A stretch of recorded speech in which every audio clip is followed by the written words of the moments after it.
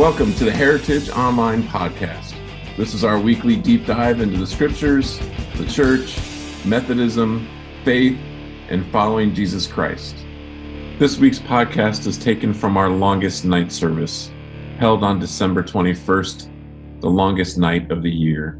It's a service of healing and hope, and this is Matt Horan's message from that service.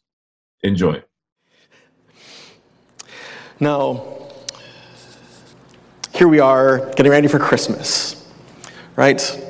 And everyone is singing songs, and it's merry and bright, and there are all kinds of fun and festive things that are supposed to be happening at Christmas time.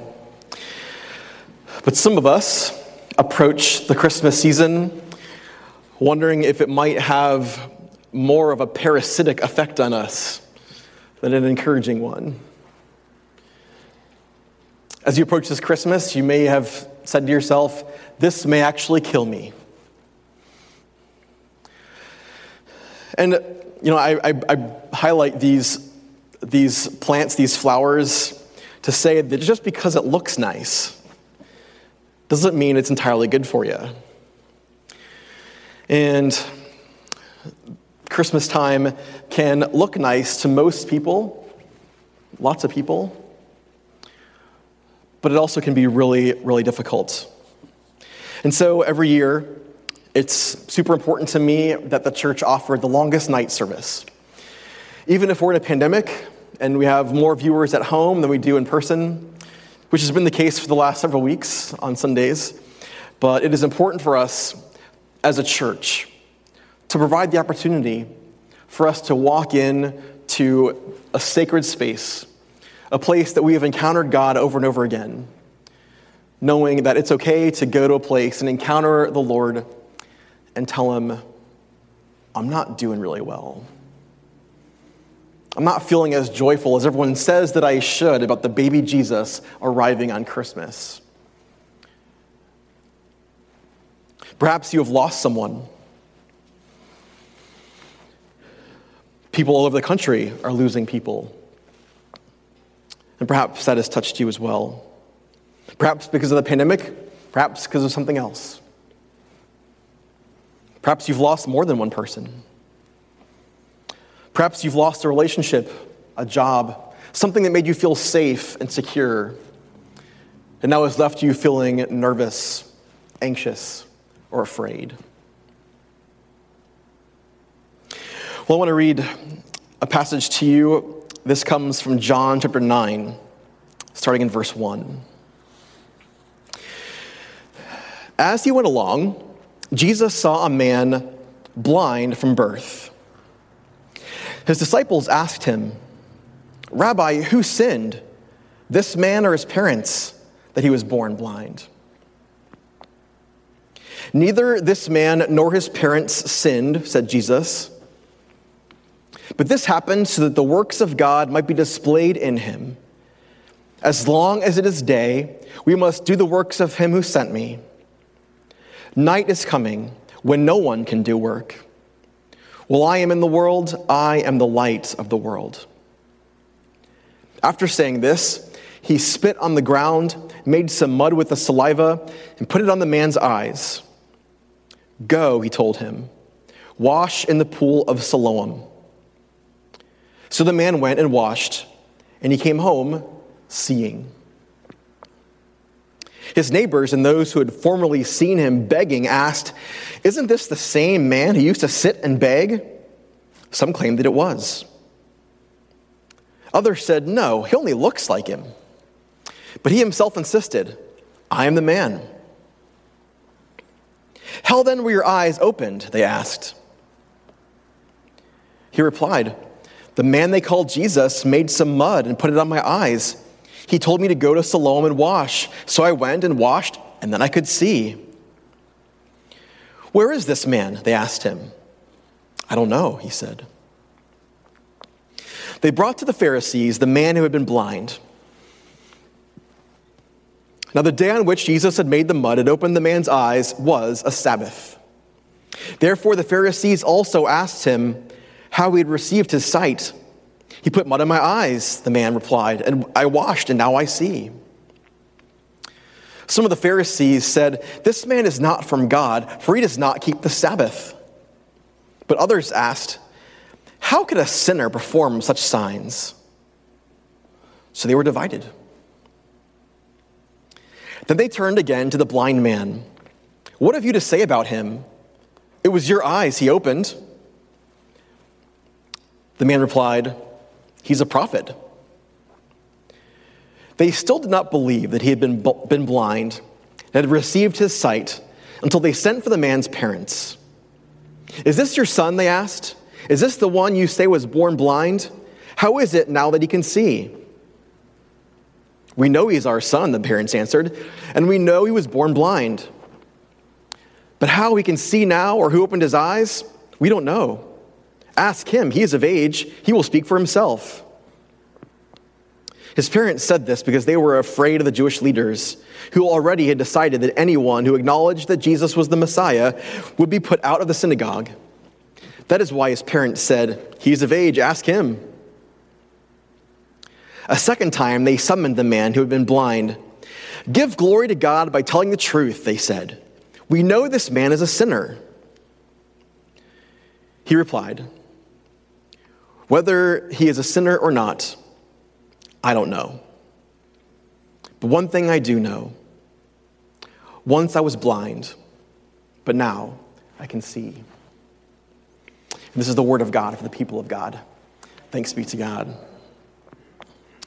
This story jumps out at me because the people in it do something that we often do. The first thing they ask when this guy is spotted is they ask, "Why is he blind? Why did this happen to him? Did he sin? Did his parents sin? Why would this happen? Why is he blind? Why has he been blind from birth? Why did this happen?" And there can be times, right, when we experience tragedy, loss, suffering. And we ask the same thing, don't we? God, why? Why is this happening? Why did this happen? Why did that happen? Why is this going on? I've been asked plenty of times this year, why would God send a pandemic? Because we say things sometimes to make ourselves feel better. Like, well, everything happens for a reason. Or God's in control.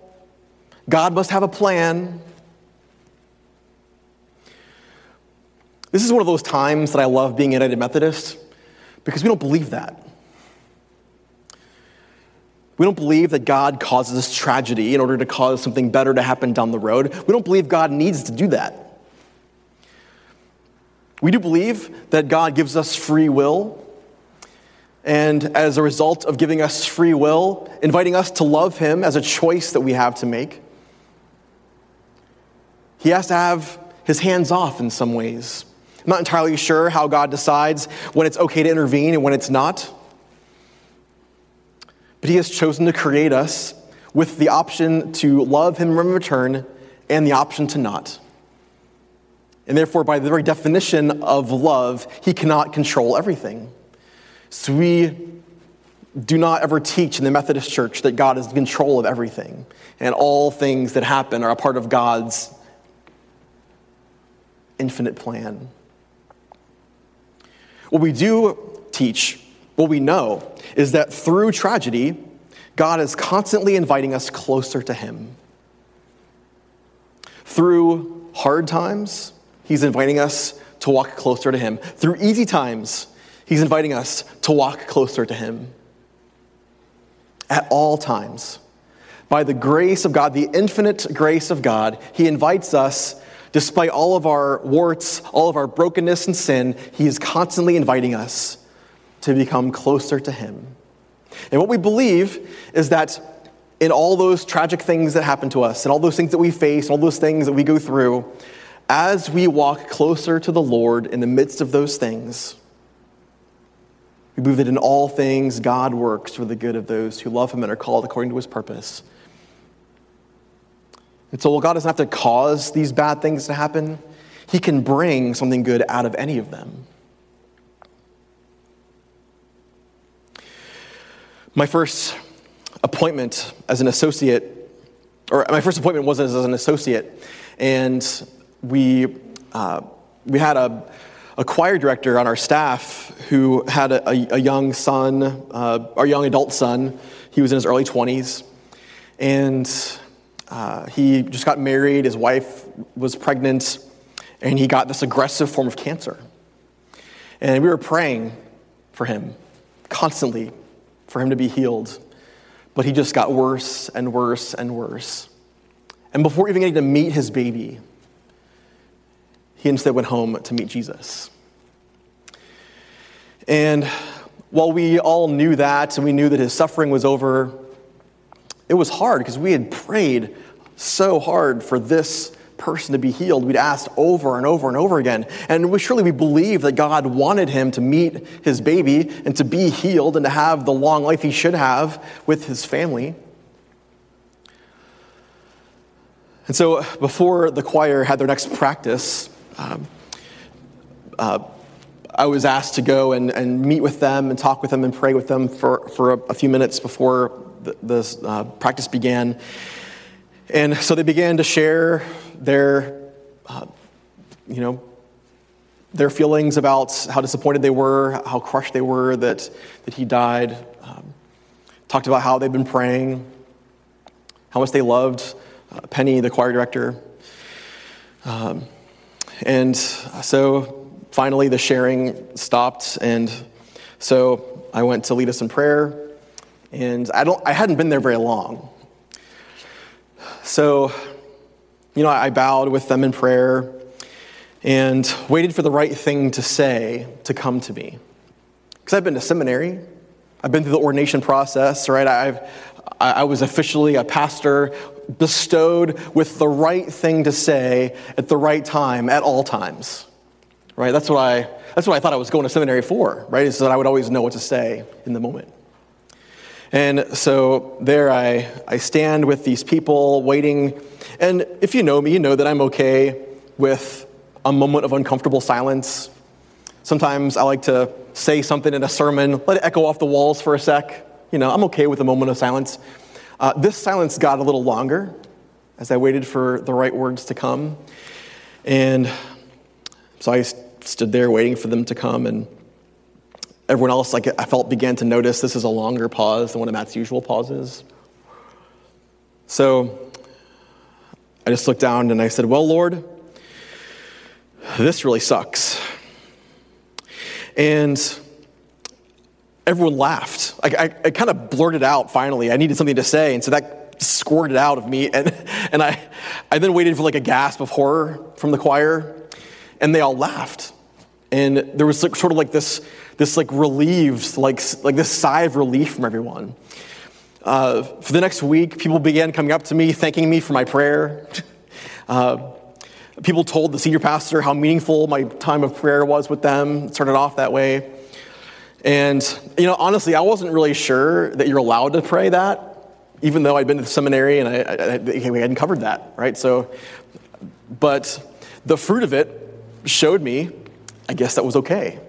I guess it's okay to stand there with the church choir and say, well, Lord, this really sucks.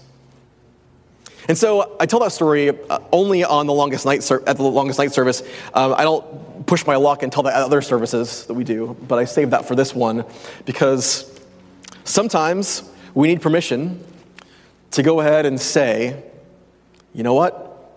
Here I am in church. Here I am. The choir was there. The Lord was there. And the thing that I found out everyone needed to hear was that it's okay to say, you know what, Lord, this really sucks. And that was okay. And so what you see in this passage is Jesus doesn't give them an explanation of what God was thinking when he made this person blind. It kind of sounds that way a little bit. What Jesus is saying is that we're going to give this we're going to give whatever caused him to be blind, we're going to give this purpose after the fact. He was not blind because someone sinned and someone's being punished. He's just blind, and that's a rotten deal. But we're still going to give it purpose after the fact. The purpose this will serve is in our hands. What will we do with this now that this has happened to give it purpose? See, when tragedy strikes, especially when we have a loss of someone that's really close to us, when someone dies close to us, when someone dies suddenly that's close to us, people will gather around you, bring you some casseroles, they'll check on you, call you, text you, go to a funeral with you, maybe check on you a little while later. And there's only these things to do, right? When someone dies, there's things for you to do. Plan some events, you go through their stuff, you might have to do some legal will things. There's plenty of things to keep you busy. But eventually, everyone loves you and wants you to get back to normal. And they'll say, well, how can I help you? What can we do? Can we help you? And what they're saying is they love you and care about you and want you to be okay. And want you to go back to how you felt before. And the problem with that is you're never going to be the way you were before. This person was supposed to be here. And now they're not. And now things are different. And getting back to how you used to be, well, you can't have that anymore. And so the rest of the world moves on. Or when you first have something else terrible happen to you, you lose a job, a relationship, everyone's sorry for you in the moment, and they're looking to help you however they can in the moment, and please hear from them that they care about you and love you. Even if they tell you, look, everything happens for a reason, just interpret that as they love you and want you to feel better. It's not really helpful for someone to say that to someone who just lost someone or has some kind of tragedy they're going through, but all of a sudden, the world moves on and you're stuck with it. Whatever that loss is, whatever that thing is that has kept you from the joy that you hoped to be feeling.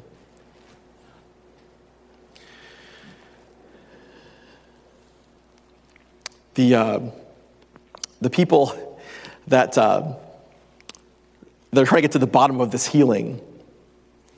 Eventually, the Pharisees get stuck on this one thing, right?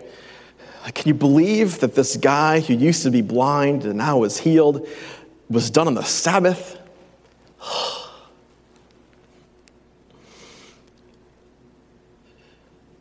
It's a great example of missing the point.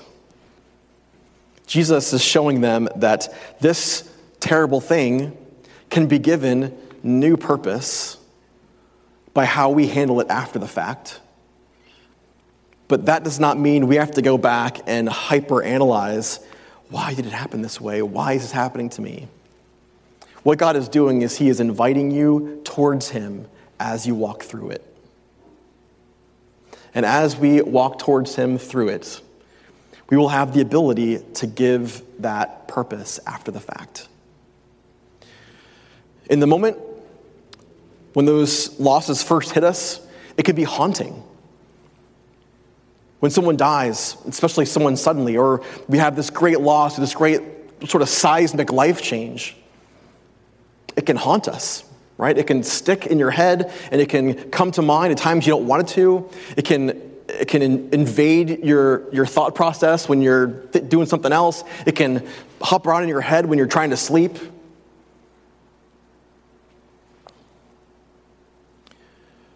The journey that we need to go on is to take this loss, whether it be a person, a relationship, a job, some situation that you used to like and now you've lost, and to move that from being this haunting, in-your-face experience to get to a place where someday you can put it on a shelf and store that. Store what you remember from it, store what you learned from it, and you can put it on a shelf and give it a proper place of memory. You want to memorialize that person or that thing, that experience, so that whenever you need to, you can take it down off the shelf and you can talk about it, remember the lessons from it, share that experience with someone else and help them if they go through something similar. And then you put it back. And that's the journey that God invites us to go on. And sometimes it's easier, sometimes it's not.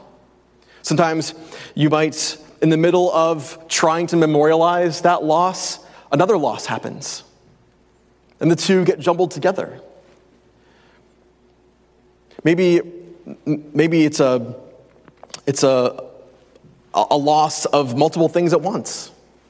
Maybe there was a death and a job loss and, it's just a rotten season of lots of stuff. But God continues to desire for us, continues to want us to walk through a healing journey to where we go from being haunted by this and it's all we can think about to when eventually we can give it its proper place in our memory. A place of honor, if that's what if that's what the loss requires. Or maybe storage in a closet somewhere if it's another kind of loss that was hard.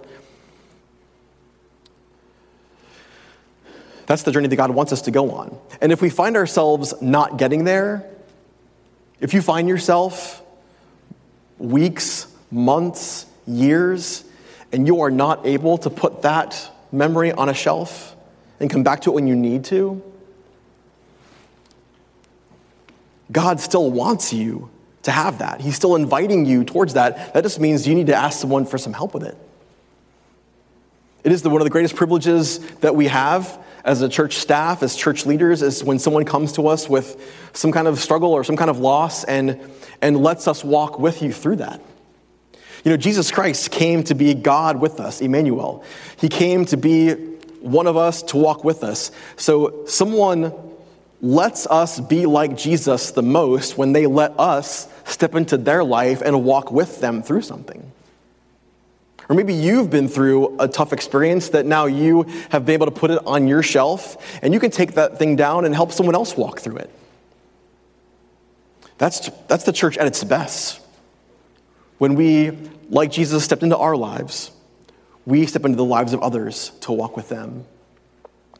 And if it would be helpful for someone to step into your life and walk with you through a challenging season, we'd be glad to do so. And I hope that you would ask us. We have the longest night service because it is an important part of being a church. Is to make sure that we're not leaving someone just to suffer off by themselves, not noticed by the rest of us. And sometimes we do miss things. Usually the reason that we find out someone's in the hospital is because of the reconnaissance that someone else in the church does to send us the information. It's a way that we look out for each other. The reason we take attendance on Sunday morning is so that if someone's gone for a while, we can check on them, make sure they're okay.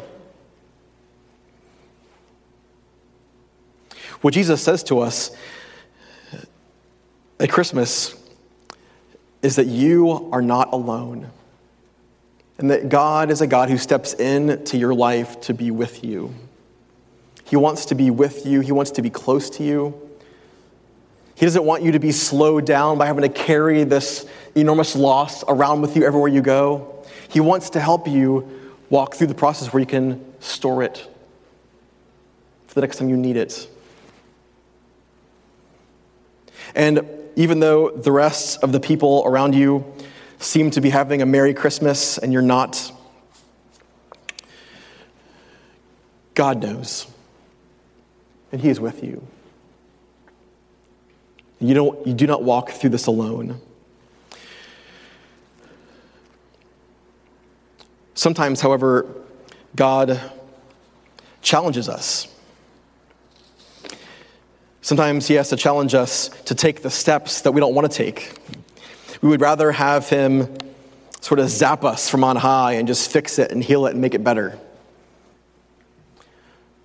But somehow in his infinite wisdom, he knows that the best way for us to be healed is to walk through those struggles and those challenges together with someone else. He designed us to not walk alone, but to walk in community. So if there is something on your soul that is just burdening you and weighing you down and keeping you from continuing that journey closer to Jesus through the tragedies that you have faced, through the challenges that you have faced, know that God has not planned for you to do it alone. And he would love to see you have the courage to tell someone, I need help with this. This is not getting better as fast as I think it should have. Please help me. I do remember years after Penny's son died. It was hard. It was hard for Penny. It was hard for the choir every year. They remember on that day that he passed away. And, those milestones will always come. Those anniversaries will always come. Those first day without this will come. First holidays, first trips, all those things will come over and over and over again.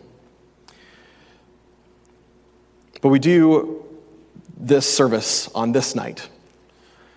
And we've been doing this service as Christians for generations in some form or another. But we do this service on the longest, darkest night of the year because we were reminded on the longest, darkest night of the year that tomorrow the night is a little bit shorter. And every day from here, the nights get a little bit shorter until eventually the daylight overcomes the night.